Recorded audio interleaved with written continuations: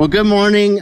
So good to be with you in continuing in the series, Fight. And I want to tell you just an opening story of a time I fondly remember. It was years ago, and I was leading a men's retreat at one of my former churches at Covenant Pines, where we take the men. And it was just a time of personal devotion. And God met me in this profound way, just my encounter with Jesus and his word. And maybe you think, oh, you're a pastor, that happens all the time. No, we're normal people. We have ebbs and flows, up and downs in our faith journey and our life journey. But there was something special about this moment. And God met me in the word and in the invitation of the Apostle John, one of Jesus' disciples, in the beginning of the book of 1 John. And he said this: "We proclaim to you what we have seen and heard, so that you may also have fellowship with us. And our fellowship is with the Father and with his Son, Jesus Christ.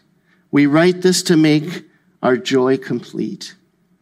And it struck me that John was literally inviting all his readers throughout history, you and me as well, to have the same fellowship with Jesus that he did. So first of all, in there, it's like, we proclaim to you what we have seen and heard. I mean, John knew what it was to shoot the breeze with Jesus. He saw him do miracles. He saw him heal people. He saw him pray to the Father and teach like no one else. And so he was a living witness to walk 3 years with Jesus. And secondly, so that you may have fellowship with us. He's testifying to be able to draw us into the very same communion that he experienced with Jesus and the Father. John was known as the beloved disciple. We get a picture of him at the Last Supper leaning back into the chest of Jesus. And because he's the beloved disciple, I believe when he's inviting us into this fellowship that we can be invited into what he would maybe call the beloved community. In our series, Fight, we've covered in the first week our fight against the enemy, Satan himself. And he primarily uses lies to deceive us, which then last week we talked about the flesh, and because of the enemy's lies, we get disordered desires in our flesh. And then finally today, we're talking about what happens in the world, the reign of the world under Satan's control. Here's our big idea for today. The way to overcome the impact of the world is to know and grow in Jesus within the beloved community of the church. So first of all, let's talk about the world. I'm reading from the book of 1 John, chapter 2, verses 15 to 17. "Do not love the world or anything in the world. If anyone loves the world, love for the Father is not in them. For everything in the world, the lust of the flesh, the lust of the eyes, and the pride of life, comes not from the Father, but from the world. The world and its desires pass away, but whoever does the will of God lives forever." There's something very ironic that the Apostle John is writing, "Do not love the world." I mean, this is the same guy that wrote the most famous sentence in the Bible. We're talking touchdown Jesus, John 3:16. "For God so loved the world that he sent his one and only Son." So what's going on? Well, in John 3:16, the world is talking about all the people of the world that God so loves. But in 1 John here, the world is that system, is the fallen world, the ideas, the influence that lies under the control of Satan. I love this definition of the world from pastor and author John Mark Comer. "The world is a system of ideas, values, morals, practices, and social norms that are integrated into the mainstream and eventually institutionalized in a culture corrupted by the twin sins of rebellion against God and the redefinition of good and evil." It's his book, Live No Lies, from which we've kind of constructed this series And it's one of the best books that a few of us have read in a long time. I highly recommend it. John Mark Comer, Live No Lies. And he basically lays out this working strategy of the devil, which starts, the devil uses deceptive ideas that play in our flesh to disordered desires, which then become normalized in sinful society, the world. So the devil uses deception, lies. In our flesh become disordered desires, not the way we should desire God and the things of God, which then become normalized in the world. To better describe the world, the Apostle John gives us three main lusts and temptations. And again, he says, for everything in the world, the lust of the flesh, the lust of the eyes, and the pride of life come not from the Father, but from the world. So what's happening here? First of all, the lust of the flesh. Flesh is that which stands in opposition to the Spirit and what the Spirit desires, the things of God. And yes, lust stands for sexual desire, but it also stands for anything sensual around the flesh, of food, of drink, of instant gratification, worldly pleasures, the lust of the flesh. Secondly, the lust of the eyes is centered primarily around greed and our desire for things that we see. So with greed comes envy and jealousy and discontentment, the lust of the eyes. And thirdly, the pride of life. With pride comes overconfidence, arrogance. We put the self on the throne versus God. And with that, we want to rule ourselves and not listen to God's way. So those are the three main lies, temptations of the world. We find these three in Jesus' famous temptation when Satan tempts him in the desert.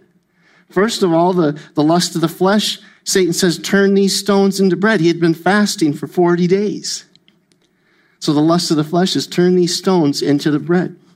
And the lust of the eyes, Satan takes him up onto a mountain and shows him the kingdoms of the world. He says, if you bow down to me, all this can be yours. The lust of the eyes, the greed. And then finally, the pride of life is the temptation. Satan says, throw yourself off the temple, let God catch you, is to do something spectacular and to receive glory and pride for himself.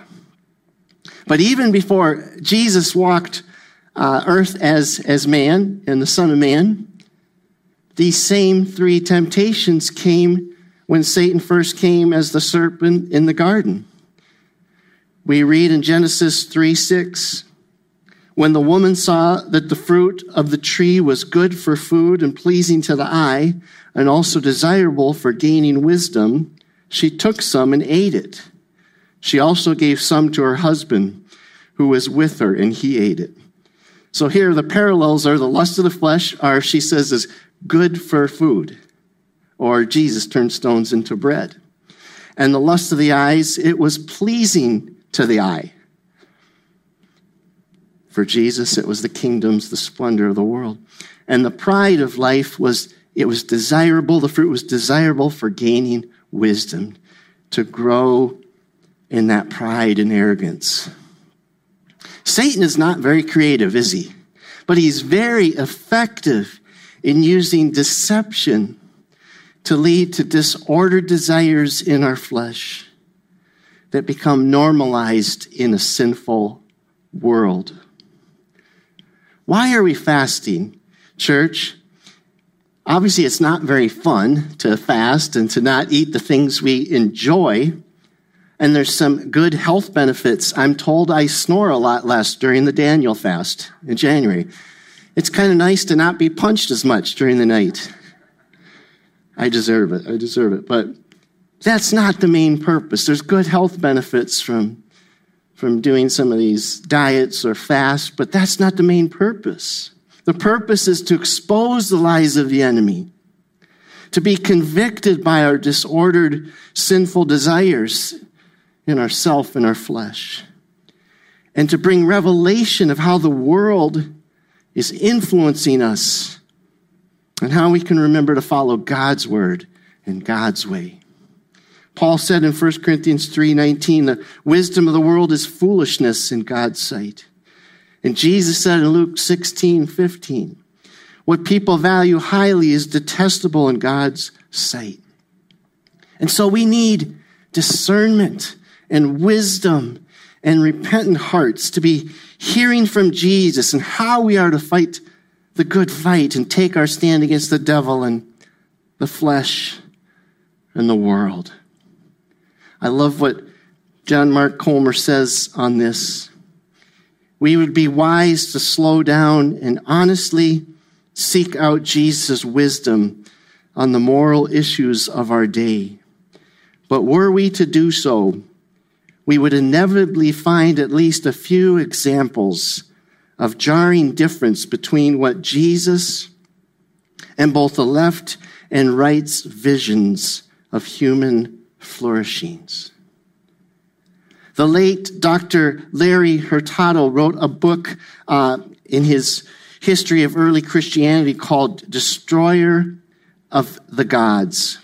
And he tells the story of the small band of Jesus followers who overcame paganism and won over the Roman Empire in only a few centuries. And he says the church was marked by 5 distinctive features, all of which made it stand out against the empire, the Roman Empire. First of all, the church was multiracial and multi-ethnic with a high value for diversity and inclusion. Secondly, the church was socioeconomically diverse with a high value of caring for the poor. Third, it was staunch in its active resistance to infanticide and abortion. Fourth, it was resolute on marriage and sexuality between one man and woman for life. And fifth, it was nonviolent, both on a personal level and a political level. Now, if someone leans left in their politics, the first 2 are going to be golden and forget about the rest. If we lean right, then 3 and 4 are what we call the Bible, and we forget about the rest. But if we get sucked into either side, we are letting the influence of the world keep us from standing firm on the gospel way of Jesus that includes all 5. The sad fact is that if we're not fighting against the enemy, our flesh and the world, then we can fall victim to the temptation to be more loyal to our favorite ideologies and political parties than to Jesus and his teachings. If our version of faith looks more like our political parties than it does the early church, I believe it's time to do a little soul searching. Maybe more fasting and praying and confessing and digging in the word. What do the people of the way look like? How can we model these 5 crucial elements of the early church? So first of all, there's the world and the 3 influences, temptations of the world. Secondly, the way we overcome the influence of the world is by active participation in what we can call the beloved community. Again, our big idea is the way to overcome the impact of the world is to know and grow in Jesus within the beloved community of his church. In the verses right before our passage today, the Apostle John is writing to the whole church, to the old, to the young, to the children, and reminding them who they are in Christ and why he's writing this letter to them. And it says in 1 John 2:14, because you are strong and the word of God lives in you, and you have overcome the evil one. He warns his readers of the existence of evil and the problem of the flesh and the world, but he is not afraid of the wicked one. If we are in Jesus, we have overcome the evil. As Pastor Justin said in the first week, it's no contest. It's not a Marvel movie, good and bad fighting till the very end scenes of the movie. It's no contest. We have overcome. by the blood of the Lamb, by the word of our testimony. And two main things come out of this passage on the world from John in these writings. First of all, victory is assured. We've overcome. But secondly, resistance is required. We have to fight. We have to fight the enemy. We have to fight the flesh and fight against the influence of the world. The key practice for fighting the world is gathering with Christ's body, the church. God has always been gathering a remnant of his people that are loyal to him, loving him, worshiping him, not being overly influenced by the world. In Elijah's day, Elijah thought he was alone, and God said, I've kept 7,000 who have not bowed down to Baal, that not bowed down to the idols. George Barna, the great Christian faith trend researcher, calls this remnant the resilient disciples. Why do we need the church? We need to stand together as a community of believers if we want to be the remnant, resilient disciples, true followers of Jesus who are committed to be transformed by him and to impact the world. We started off talking today about Apostle John's excitement for inviting us into the fellowship of God's perfect love. And I said, because he's the beloved disciple, we can call ourselves the beloved community. But in actuality, these words come from Martin Luther King Jr. And I owe this knowledge to a good friend, Pastor Luke Swanson of Community Covenant in North Minneapolis. Pastor Luke is the can I say, blackest white preacher I've ever met? Just a beautiful multiracial community at Community Covenant in North Minneapolis. He would often talk about Martin Luther King Jr. speaking on the beloved community. And so this past Monday, Martin Luther King Jr. Day, I was reflecting on his impact, on his influence. In 1957, in Justice Without Violence, Martin Luther King says this, and so the aftermath of violence is bitterness. The aftermath of nonviolence is the creation of the beloved community. The aftermath of nonviolence is redemption and reconciliation. This is a method that seeks to transform and to redeem and win the friendship of the opponent and make it possible for men to live together as brothers in a community and not continually live with bitterness and friction. God can do miracles of the heart. He can do miracles of community if we seek to be the beloved community.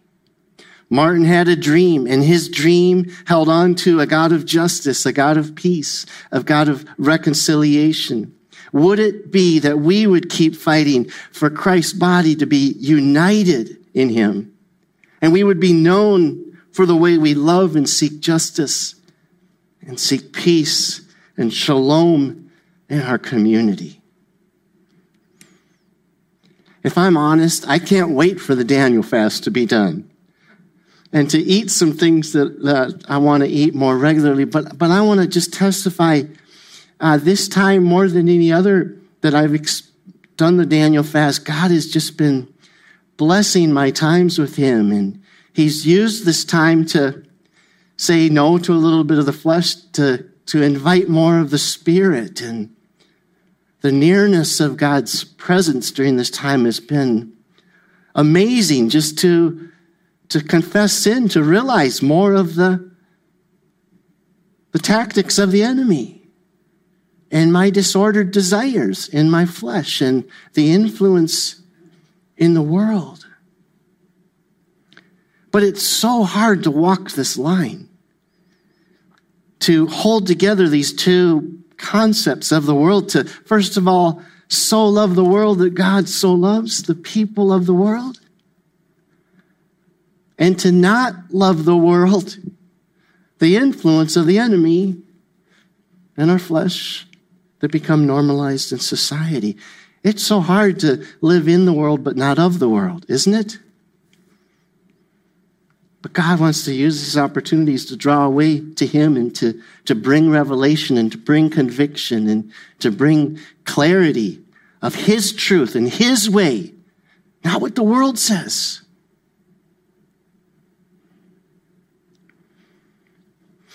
I started off talking today about being overwhelmed by the invitation of John to join in, to have the same fellowship that he and the other disciples had with Jesus. And I talked about the first two parts of that, but I didn't talk about the third part of that. When he closes, he says, we write this to make our joy complete. Doesn't it seem odd? Wouldn't he write this to make your joy and my joy complete?